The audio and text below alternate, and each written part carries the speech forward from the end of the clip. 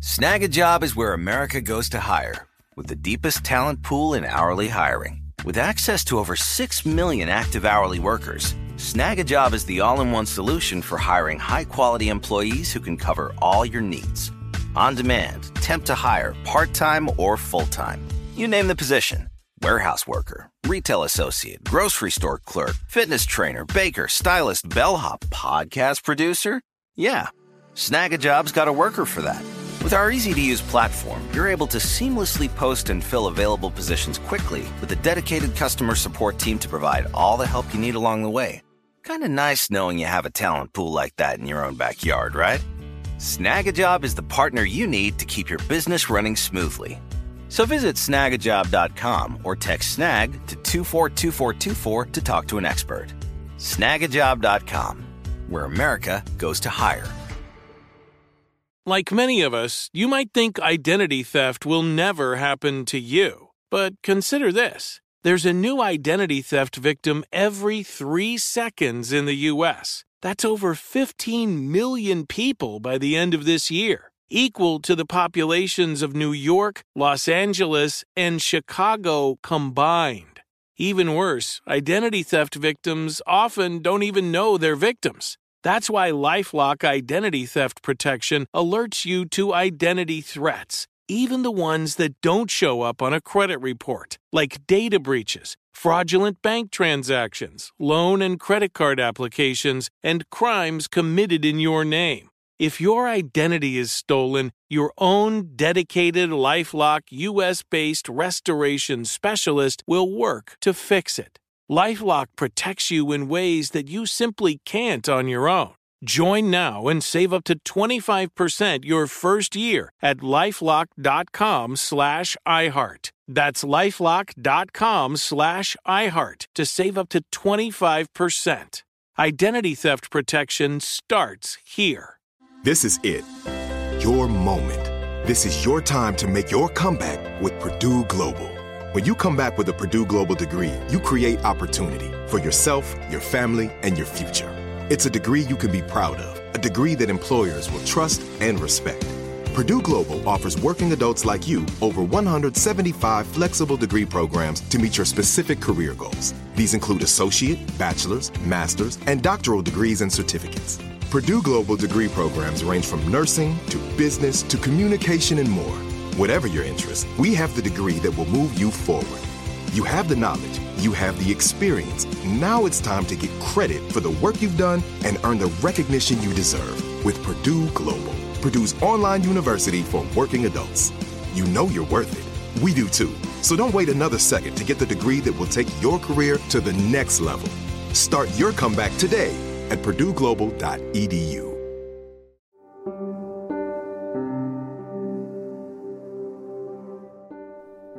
Hello, this is Let's Talk About Myths, baby. I'm Liv, your host and giant nerd who loves mythology, but also thinks, hey, wish you would have treated those ladies a bit better. Am I right? As promised, this week's mini-myth, the last episode before the new year, is about the god of medicine himself. Pupil of Chiron, mythological inventor of medicine generally, father of the goddess of health, Asclepius. Mini-myth. Asclepius, god of medicine. Or, Apollo has awful moments too.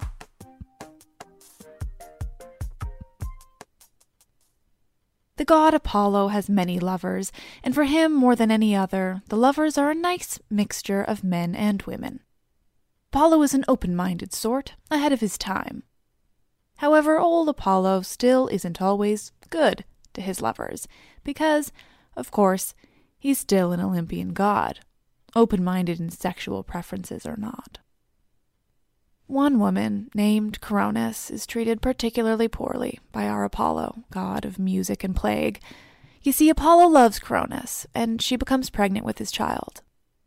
Meanwhile, at this time, the raven is a white bird, and is considered to be the bird of Apollo. I realize this may sound like a non sequitur, but I promise it will make sense. One day, Apollo's white raven is flying around, and it happens to spot Coronis down on Earth. Coronis is with another man, in a kind of, shall we say, embrace. Apollo's white raven sees this and immediately flies back to Apollo to share the news. Apollo doesn't give Coronis a chance to explain herself or to say anything at all. As soon as the raven tells Apollo what it's just seen, he bursts in on Coronis and he shoots her dead with one of his arrows. Some say that it's actually Artemis that shoots her after Apollo complained to his twin sister about her betrayal. Artemis is particularly devoted to her brother, even if it means a bit of an overreaction punishing slights against him. Now, I know Zeus and Hera were also involved in some similar type blame situations, but let's focus for a second on exactly how this is handled by Apollo and what kind of implications this has on, the number of women that still die today from domestic violence, because it's most deaths of women. I know a lot of you don't like when I get this specific about the implications for our current climate, but in this case, I'm not glossing over how directly this ties to how so many women still die today. Angry men who have no control over themselves and shoot before even a passing thought enters their brain. And sure, the story comes from thousands of years ago and things were different. It was accepted then that women were property and you could do with them what you want. But I mean, as if that's an excuse for how the problem is still troublingly rampant today. I have 2 words for you. Toxic masculinity. And let me clarify that. I'm using the word toxic here. That's where the difference lies. It's not masculinity in general. There are forms of that aren't dangerous. However, by and large, this idea of masculinity, this need to be in control and powerful and dominant, is dangerous. And it's where all the bullshit began, those thousands of years ago, and it's why all that bullshit still stands now. So men of today, be better. Recognize this shit in yourselves and those around you and actively work to be different. Obviously, I'm not talking about recognizing the possibility that you might snap and kill someone. Just any part of your masculinity that might be toxic in any way, shape, or form. Even Apollo realizes he's acted too quickly, though, in his straight-up murder of this woman. He realizes not that he's done harm to her, but that he hasn't thought about his unborn child. It could be a boy, you know. Do I go there? Women being less important than their unborn fetuses. What does that remind you of?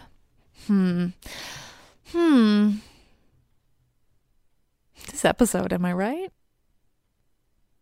As Coronis is burning on her funeral pyre, Apollo takes the baby from her womb. This baby he names Asclepius, and once he's born, Apollo brings Asclepius to Chiron, where he'll be raised and mentored in Chiron's many, many skills. But the raven who spotted Coronis, the raven who's the bearer of this news that was not only bad, but also resulted in the very rash death of Coronis, is punished. As punishment, Apollo turns the white raven to black, so that it will forever bear those bad tidings on its feathers. In his cave on Mount Pelion, Chiron raises Asclepius. The centaur raised so many children, heroes, in this time, but Asclepius is his favorite. Asclepius is the favorite because he's not like the other children. He's not racing around, constantly looking for stimulation in the outdoors or with sports and things. He's interested in truly learning from Chiron, the things Chiron knows best. Asclepius wants to learn the art of healing and of medicine. Before Asclepius, it's Chiron who's best at these things, who knows the most about healing herbs and potions. It's Chiron who knows the incantations that help in the healing. Chiron knows it all, and he's more than happy to teach Asclepius everything he knows.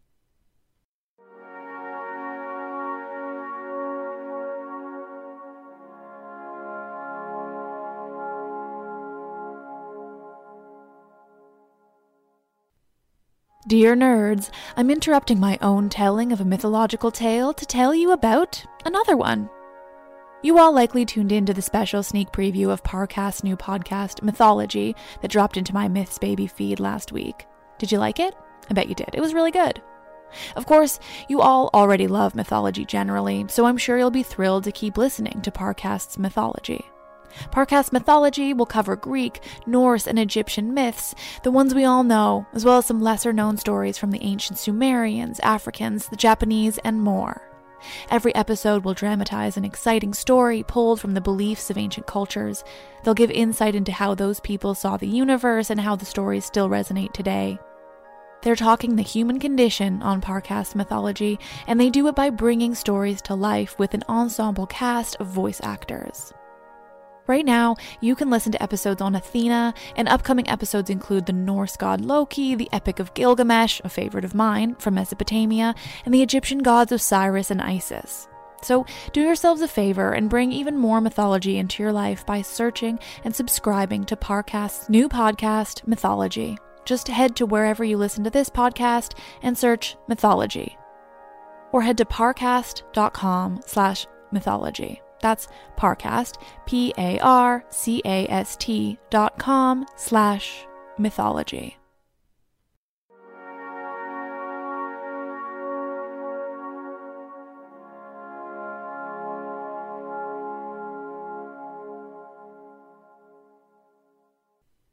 Asclepius learns everything. Everything Chiron knows about healing and medicine and herbs, and just all of it he teaches to Asclepius, and Asclepius quickly masters. People from all across Greece travel to Asclepius to have him heal their ailments. He becomes famous, known everywhere as the person to heal whatever troubles you. This fame, though, this power that Asclepius gains, is not appreciated by all of the gods. You see, Asclepius is paid a great deal of money to not just heal someone, but to raise them from the dead. They say he did this using the blood of Medusa. Athena gifted him 2 vials of Medusa's blood, one from a vein on her left side, and the other from her right. The blood from the left will raise the dead, and from the right will destroy everything. Instantly. It's powerful stuff. In some tellings, it's said that the man Asclepius raises from the dead is none other than Hippolytus, son of Theseus, the worst of the heroes.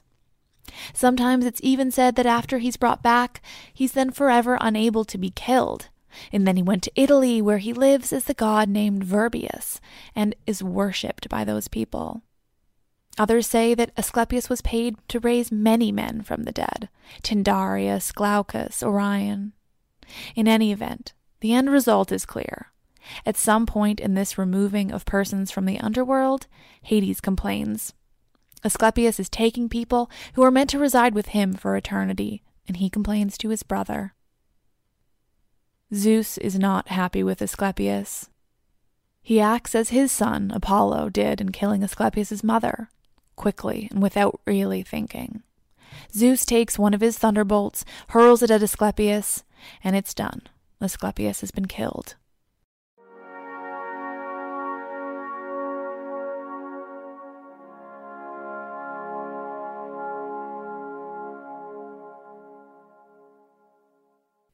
When Asclepius is killed by Zeus, Apollo is so angry that once again he takes a very rash revenge. He travels to where the Cyclops reside, and he kills their sons. This makes Zeus even more angry, and this time it's Apollo who's punished. Zeus punishes Apollo by forcing him to serve the king Admetus for some number of years that appears to be different depending on where you read it. For however many years, though, Apollo is this king's servant, which, would be kind of cool. Think of what you could do if you controlled a god for just a little while. The possibilities are endless, especially when they've been so shitty you don't really have the same guilt as you might otherwise. But enough about the awful deeds of Apollo, this is about Asclepius.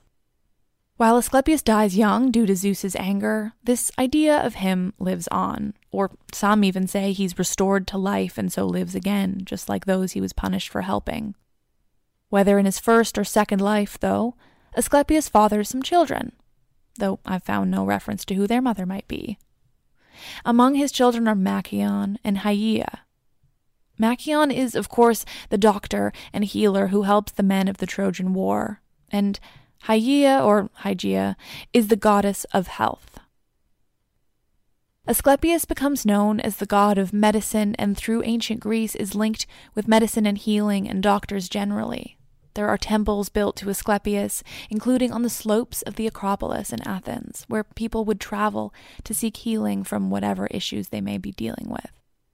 The people, and we're talking real Athenians now, would leave dedications at this temple for Asclepius.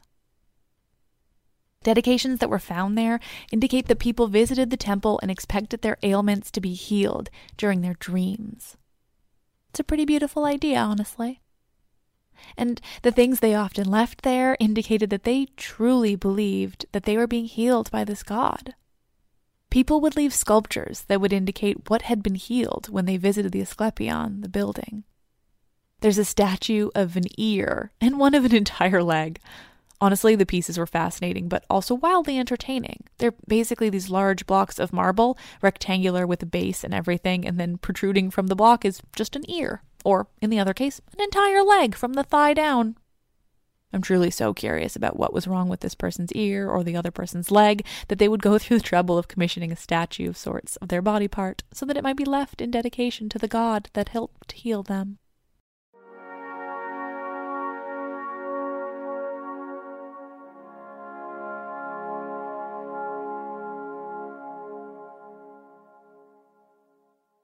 Another piece of information I learned has very modern implications.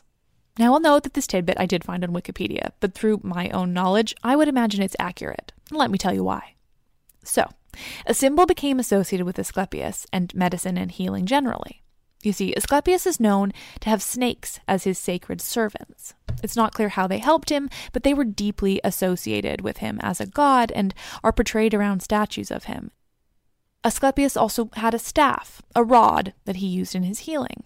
As such, there becomes a symbol, a staff with a snake wrapped around it, that's associated with Asclepius and therefore associated with the ancient practice of healing and medicine.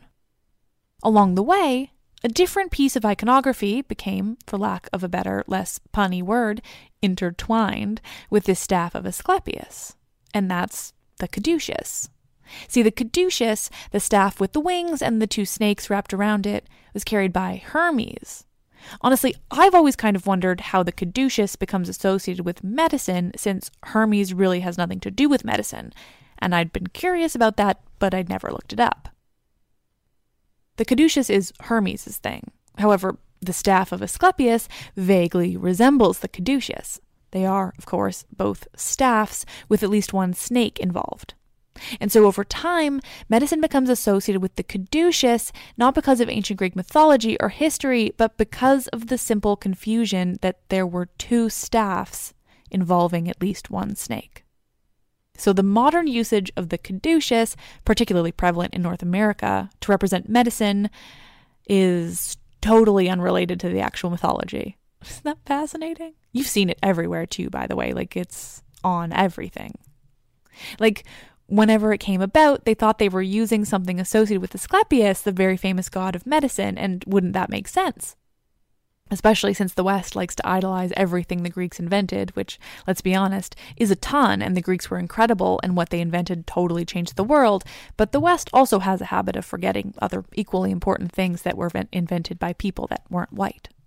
I mean, the numerical system we use across the entire globe is Hindu-Arabic, right? But I digress. The point, friends, is the use of the caduceus to denote medicine is inaccurate, and what it should really be is a rod without wings, with only a single snake wrapped around it. History, am I right?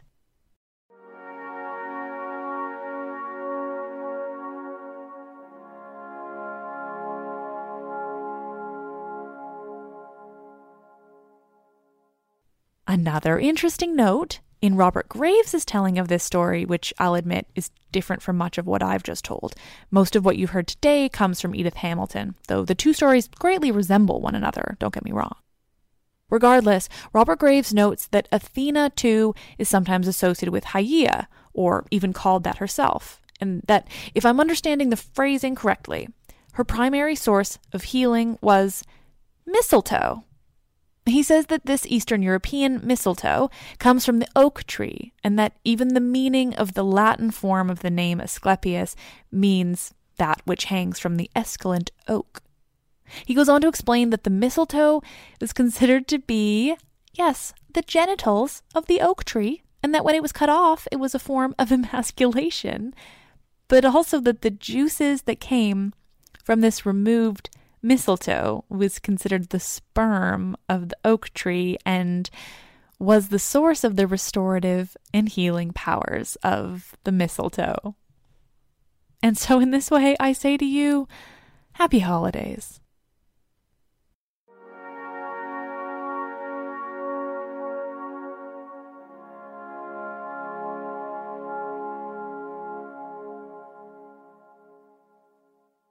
What a whirlwind this was. Lots of random facts at the end there. I hope they made sense. Thanks so much for listening, pals. Happy holidays. I hope you all have a wonderful season of whatever you celebrate, if indeed you do celebrate anything at all. It's been a little while, so I'm going to go ahead and choose this season of giving to remind you all about my Patreon and one-off donation options. By pledging $5 or more to my Patreon, you'll get access to bonus episodes where I watch a movie about ancient or mythological Greece and talk about where those movies fail miserably and rarely where they succeed. So far, I've covered 300, Clash of the Titans, Disney's Hercules, and that's it, I think. But Troy is en route. I'm in the midst of working on that episode right now. As well, I'll be starting a Patreon series where I discuss some of the sites I visited while in Athens. First up is the Acropolis, without the Parthenon, because that will receive its own episode. I'll talk about the buildings, what they were used for, and what they looked like, and you'll have access to photos I took while there that will connect to the things I talk about. I learned some pretty crazy and fun facts, and I'll be telling patrons about that on an episode very soon. Of course, by becoming a patron, you'll also be helping to support me and helping me to create these weekly episodes. They require so much research, books that go with that research, hosting fees, and endless time, and so anything you can give is greatly appreciated. That said, for those of you who aren't interested in a monthly commitment, I also have an option to make a one-time donation via PayPal. There are multiple options for amounts, so you can give only as much as you're able or want to. Both these are available on my website, mythsbaby.com. Just choose Want to Help at the top, and you'll be brought to an option for Patreon or the PayPal donation. And no, I appreciate any and everything any of you are able to give. Obviously, your listenership is a gift in itself, and I'm so thankful. But also, we all gotta eat. Thank you again for listening and for coming along on this insane journey through mythology with me. I'll see you in 2019. I'm Liv, I love you all, and I love this shit.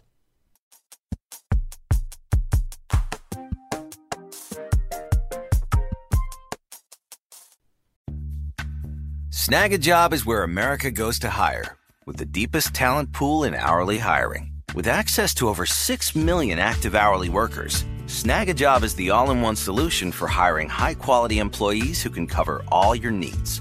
On demand, temp to hire, part-time or full-time. You name the position. Warehouse worker, retail associate, grocery store clerk, fitness trainer, baker, stylist, bellhop, podcast producer. Yeah, Snag a Job's got a worker for that.